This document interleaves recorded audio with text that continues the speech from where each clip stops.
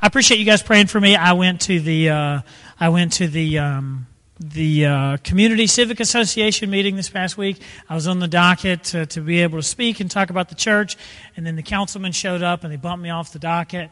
So I brought some treats for nothing. No, people ate them and they were good, but I did get to meet a lot of folks. I got to meet both the sheriff, both the candidates running for sheriff, and all the people on the board, and lots of important people. So that was a lot of fun. And I'm going to go back again, so I'm just praying for an opportunity. There was like 100 people there, by the way. It was pretty wild. But anyway, so I know that God has some good things in store for me going there and us plugging into that, so I appreciate your prayers for that. Another thing we're going to do, we're going to have extended time of prayer today from like 3:40 to 7-ish. So if you'll just join me in prayer during that time. We're going to pray for the saints around the world and those in Minnesota, okay? If you're excited about the game, that was kind of funny, huh? If you're, I'm pretty excited about the game. You'd think I had a financial stake in how well they do, but I'm pretty excited about it. I got a new shirt just for the game. Jess is going to start watching football this week, and so that means it really matters now. Every time the Saints score, there are an estimated about 500,000 Saints fans. People that actually care and will buy a jersey or something like that. So about 500,000 Saints fans. So every time the Saints score, about 500,000 people are going to go nuts. I found this to be pretty interesting. That just made me think about this, and not just because I'm preaching. It just really made me think about it. But Scripture says that every time that a person comes to faith in Christ, every time somebody says, Jesus, I'm turning from my sin, I follow you, you're my Savior. Every time that someone makes that decision, Scripture says that heaven rejoices. So that means that every time that happens, thousands of angels and 1 billion believers who have gone before us, who are in heaven, just have a big party. I think that's pretty incredible. My prayer for me is that I would get more excited when people come to faith in Christ than I do when the Saints score a touchdown. That's a life goal for me. It's exciting for me, but I think about heaven and that kind of party. My prayer for the church is that heaven would be a constant party because of the work that we do in the community. That's cool stuff to me. Let me ask you a question. Any of you guys stressed? Anybody stressed? Raise your hand if you're not stressed at all. Oh, that's good. That's in this moment. Nap time is about to begin, so you're feeling pretty good. No, Stress is just a part of life, right? Life seems to come with just a certain amount of stress. Let me tell you some things to get you really excited about your stress level, okay? The American Institute of Stress says these things about stress. 1 in 5 Americans will experience extreme stress, which includes things like shaking, heart palpitations, depression. They'll have those kinds of things on a fairly regular basis, which means at least once a month. So 1 in 5 Americans are going to have that. Work stress related particularly to work, causes 10% of strokes. 10% of all strokes related to work stress. Stress, how about this? Stress is the basic or originating cause of 60% of all human disease and illness. 60% of all human disease and illness happens because of stress. 3 out of 4, this one blew my mind. I had to do some more research to make sure people weren't crazy, but it seems real. 3 out of every 4 doctor visits are stress-related.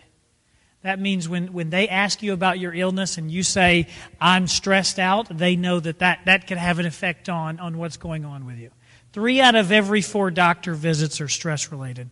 Here's what stress does to you. So here's the part where you can get excited. Stress increases your risk of heart disease by 40%, increases your risk of heart attack by 25%, increases your risk of stroke by 50%. So everybody get excited. It's going to kill us all very early, okay? Last year, we spent $3 billion on stress, pharmaceuticals related to stress, which is 3 times what we spent on obesity.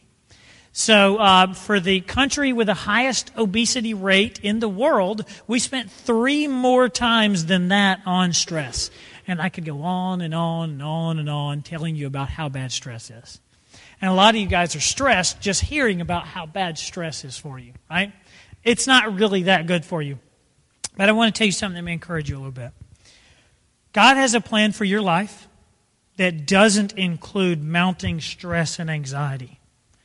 And being a Jesus follower can absolutely lead you to live a life free of worry and stress.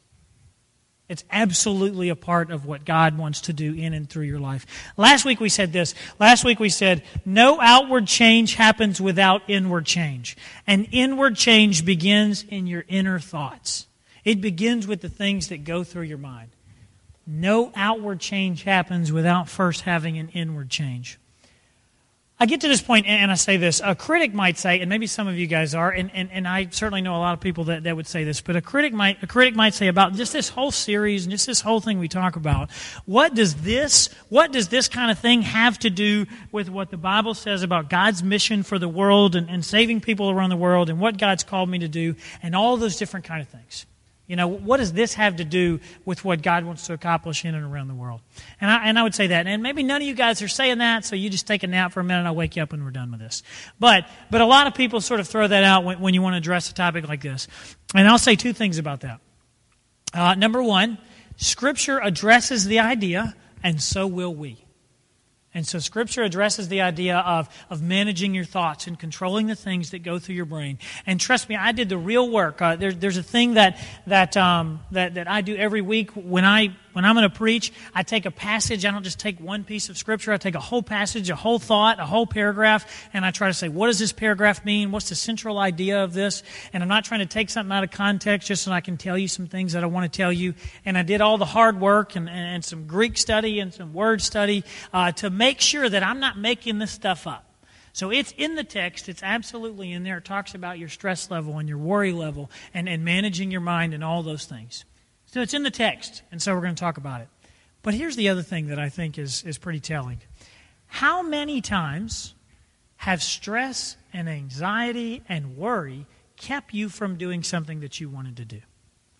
Or kept you from being pleasurable to be around? Or made you unbearable, just unnecessarily angry? How many times has stress done that? Have you done much good for anyone else at a time when you were extremely stressed? I think that stress does more to keep us from doing what God has called us to do than maybe anything else. And having our minds focused on the wrong things does more to keep us from being who God wants us to be than anything else. I think this is important to address because I think if we're going to be people who are telling people about Jesus and who are sharing the gospel and who are loving other people, it's going to be in part because we're people who aren't weighed down by stress and worry and having our minds focused on all the wrong things. So I think there's a heck of a lot of value in it. So if you're a critic, I invite you to get on board and turn to Philippians chapter 4, all right? I'm going to bring you along and you're going to become a believer, okay? So turn to Philippians chapter 4, and everybody else too, for that matter. You guys flip over there. So Philippians chapter 4. Before we read this, I want to tell you something that's pretty interesting that you want to keep in mind as we do this, okay? So Paul's talking about this idea of having peace in Christ and being free from anxiety and worry and all this kind of stuff. Let me tell you what's happening to Paul while he writes this. Paul is right now in prison, and he's waiting to be sentenced, and his sentence could very well be death. And so he's writing about not having worry all the while he's in prison, he can't go anywhere, and he's about to be sentenced. And he's writing to a group of people that not long before he wrote this just saw him and another guy get put in prison because they cast a demon out of this girl. And they cast the demon out of this girl, and these people were so mad because they were sort of selling her. She was like a psychic, and they were sort of selling her services. And they were so mad that he cast the demon out of her, and she lost the ability to do that they had him beaten and thrown in prison. And so it's just a dangerous time to be a Jesus follower. And here Paul is in prison, and he's writing to people that have these kind of things happening all around them. And I think if it's me and I'm writing to you and I'm in jail and I just got put in jail because I did something absolutely good, I think I may say, you may want to be kind of careful. And you may want to sort of be on the lookout, and it's probably not a bad idea to just sort of, maybe be a little bit worried about people watching you and the kind of things that you're doing. I think maybe those are some of the kind of things that I would say. Here's what Paul writes to them. Check this out. This is from the New Living Translation. If you're following along in your Bible, don't be frustrated at me. I switch back and forth. But here we go. Philippians chapter 4, verse 6. Here's how he starts. A guy going through all this. He says, don't worry about anything. How about that? In prison, may get a death sentence. Don't worry about anything. Instead, pray about everything. Tell God what you need and thank Him for all He has done. Then you will experience God's peace, which exceeds anything that we can understand. That sounds pretty good. It says His peace will guard your hearts and minds as you live in Christ Jesus. How about that? Let me define peace for you. This is what he means when he says peace. Okay, went back and forth and looked at what does he mean when he says peace. This is what he means. Tell me that this is not something that you want. Right? Here's what he means when he says peace. This is the peace of Christianity. It's the tranquil state of a soul assured of its salvation through Christ, and so fearing nothing from God and being content with its earthly lot of whatever sort that is. So that was a lot there. Here's what he said. This is a peace that says, I'm not worried about eternity because I know that God is my Father and that part's taken care of. So the biggest worry I could ever have is gone. And I'm also okay with whatever happens to me here on the earth. That's the kind of peace he's talking about. He says this is the peace that is available to us. And first thing he says is, you want that kind of peace? You just got to begin to pray. First step one, you want that kind of peace, you got to begin to pray. And I know this is so incredibly deep, right? It just blows your mind. But this is what he says over and over. If you want to be a person who experiences the peace of God, it begins with prayer. And Paul promises that a life of faithful, Christ-dependent, Christ-exalting prayer will be a life that's free from anxiety. I think that's pretty great. Let me tell you what some people with anxiety say to me when I say that. They say, here's the thing. It gives me anxiety that you would say that anxiety is a problem. You know, that you would say that somehow anxiety is sort of connected to sin. And here's what I would say. I would say, I would just reiterate that perfect faith results in no anxiety. And what I would say is, don't let that give you anxiety or stress, because what if perfect faith didn't take away anxiety? That would mean that you're going to live for forever in eternity with a perfect faith and be filled with anxiety. I think it's phenomenal news that perfect faith results in not having any anxiety. And it may not, and it may be furthered by your own sin, but it started when sin entered the world, right? And so it's not necessarily your sin, but anxiety is the result of sin. What happened when Adam first sinned? Now all of a sudden he was nervous and worried and had anxiety because he didn't have any clothes on and he was worried about how he may look. And thus began people beginning to have anxiety and be worried. But it's an exciting truth to me that the more that we become like Jesus, the further we get away from anxiety and from stress. Ultimately, when we move on to glory, if you're a follower of Jesus, then all that goes away. And you get in a new heaven and a new earth and a new body, and all those things are completely gone. That is super exciting to me. So I love the idea that anxiety and stress are related to sin, because that means we can be free from them. And it may not mean that we escape all of that here in this life, but it means the more that we become like Jesus, the further we get from them. Ultimately, we escape them altogether, and I love that. And he says, when we do that, then His peace will guard our hearts and our minds and free us from anxiety. And here's what it says it'll do. It says, if that doesn't make sense to you, that's okay, because it frees us from it in a way that surpasses all understanding. It said, you won't even get, you'll think, this is just a part of my personality. I didn't think that I could be free from that. No, you're probably right. You're not going to get it. It surpasses all understanding the kind of peace that God gives us. And as we begin to pray, we begin to be free from that. And so the next thing a lot of people say is, but I don't really know how to pray. Paul gives you a really simple rubric. Can you put the passage back up? I'm going to show you how simple this is. He says, when you pray, do two things. All right? Tell God what you need and thank Him for everything that He's done. That's pretty simple. He says that's all there is to prayer. You're just saying, thank you, God, because you did a lot for me and you'll continue to do for me. And you did that for me and this for me. And I'm just so thankful for all that you've done for me. And then just tell him what you need. So stay awake, tell God what you need, and tell him thank you. Right? Just begin with that. Begin to do some of those pieces. It says, as we begin to pray, we begin to feel this peace that God gives us. So Paul says, step one, pray. But he doesn't stop there. He doesn't stop with this idea of prayer. Let me tell you something pretty interesting that I learned this past week. There's this thing called Oxford Analytics. Anybody ever heard of that? Anybody?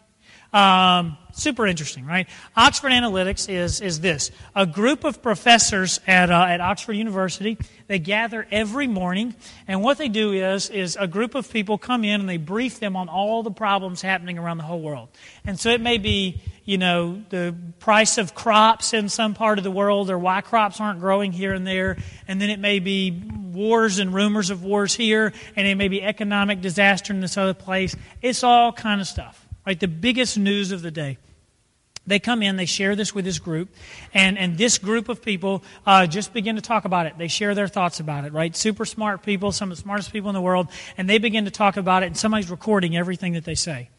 And once they're done with the few topics they're going to cover that day, they find if they don't have an industry panel expert right there, which they often don't have somebody that's a deep expert in that area, they go find an expert, they email that expert does some research and sees their notes, sends in his notes, they compile all this stuff, and then they put it in this sort of email blast thing, and they send it out, and people pay a lot of money for it. Some people that pay for it are like the CIA, Russia, countries all around the world, right? It's a big deal. People pay for this information, and they pay a lot of money for it. And here's what happens. Here's what they say. And you can go on their website. You can Google Oxford Analytics. You can look them up. Here's what they say. They say, the best leaders make the best decisions with the best information. That's what they believe. The best leaders make the best decisions with the best information. And so the idea is the information that you put into your mind is going to affect the decisions that you make. And if we can give you the best possible information, you can likely make the best possible decision. You see, part of changing your mind, part of the whole idea of beginning to change the way that you think, right, is just by changing your inputs. Focusing on some good things, telling yourselves good things that are real and true, rather than things that are all negative and all bad and focused on all the wrong things. See, if you want to begin to change your mind, you got to change what you think about. And you got to change the things that begin to infiltrate your mind. Here's what he says in the text. In verse 8, he says, and now, and so he's saying, in addition to praying, and now, dear brothers and sisters, one final thing. So one additional thing to this idea of having the peace of God. He says, fix your thoughts. This is the big part. Fix your thoughts on what is true and honorable and right and pure and lovely and admirable. Think about things that are excellent and worthy of praise. Keep putting into practice all you learned and received from me. Everything you heard from me and saw me doing. And then the God of peace will be with you. Here's what I think a lot of us do. You could win a free vacation, right? Free vacation, you're going to the beach, totally paid for. You got a great spot right there on the water, paid vacation, the whole 9 yards. It's all free.